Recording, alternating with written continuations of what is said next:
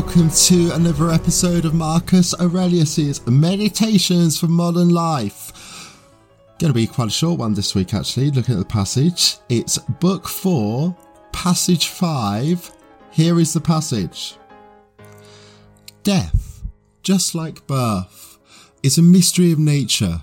First a combination, then a dissolution of the same elements. Certainly no cause for shame, because nothing out of the order for an intelligent being or contrary to the principle of its constitution. Remember what we finished with in the last episode with passage 4.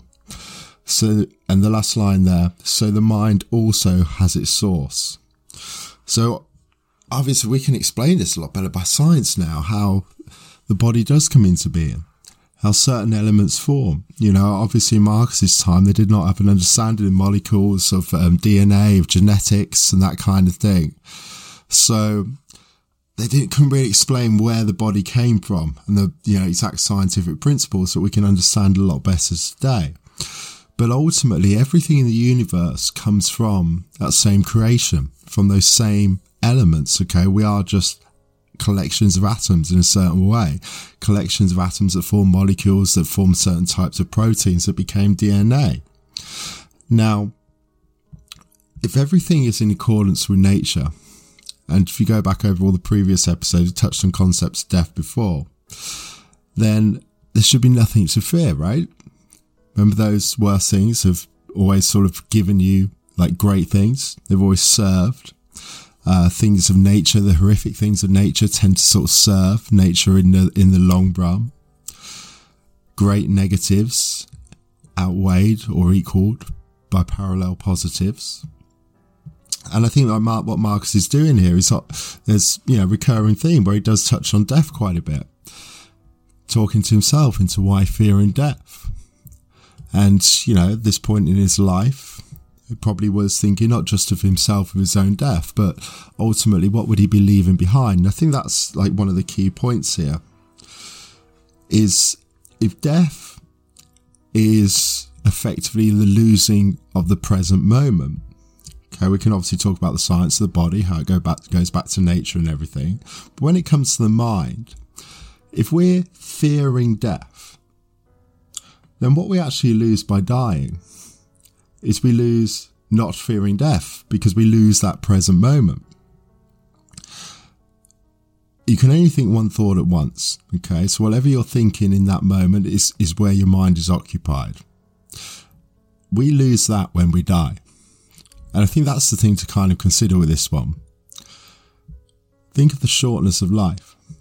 Every moment we're considering a thought. Every moment we can have thoughts that produce actions. What would you be happy with sitting on your deathbed having accomplished? I know I wouldn't be happy right now because I feel I have a hell of a lot more to do. But I want to be on my deathbed thinking, I live by virtue. I didn't actually fear death if I felt that my death would have been right for the greater good, for nature. Perhaps Marcus there is thinking about, is his son ready to take on that mantle?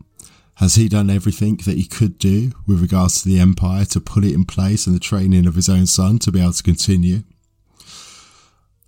Even if not, if his death does come by nature, then nature is dictating that death is still for the greater good, because everything happens in accordance with the greater good. So therefore, why would we fear death? Maybe that death is needed to serve those around us, to encourage them to take up more independent roles. And that's how nature works. It brings across everything for the greater good.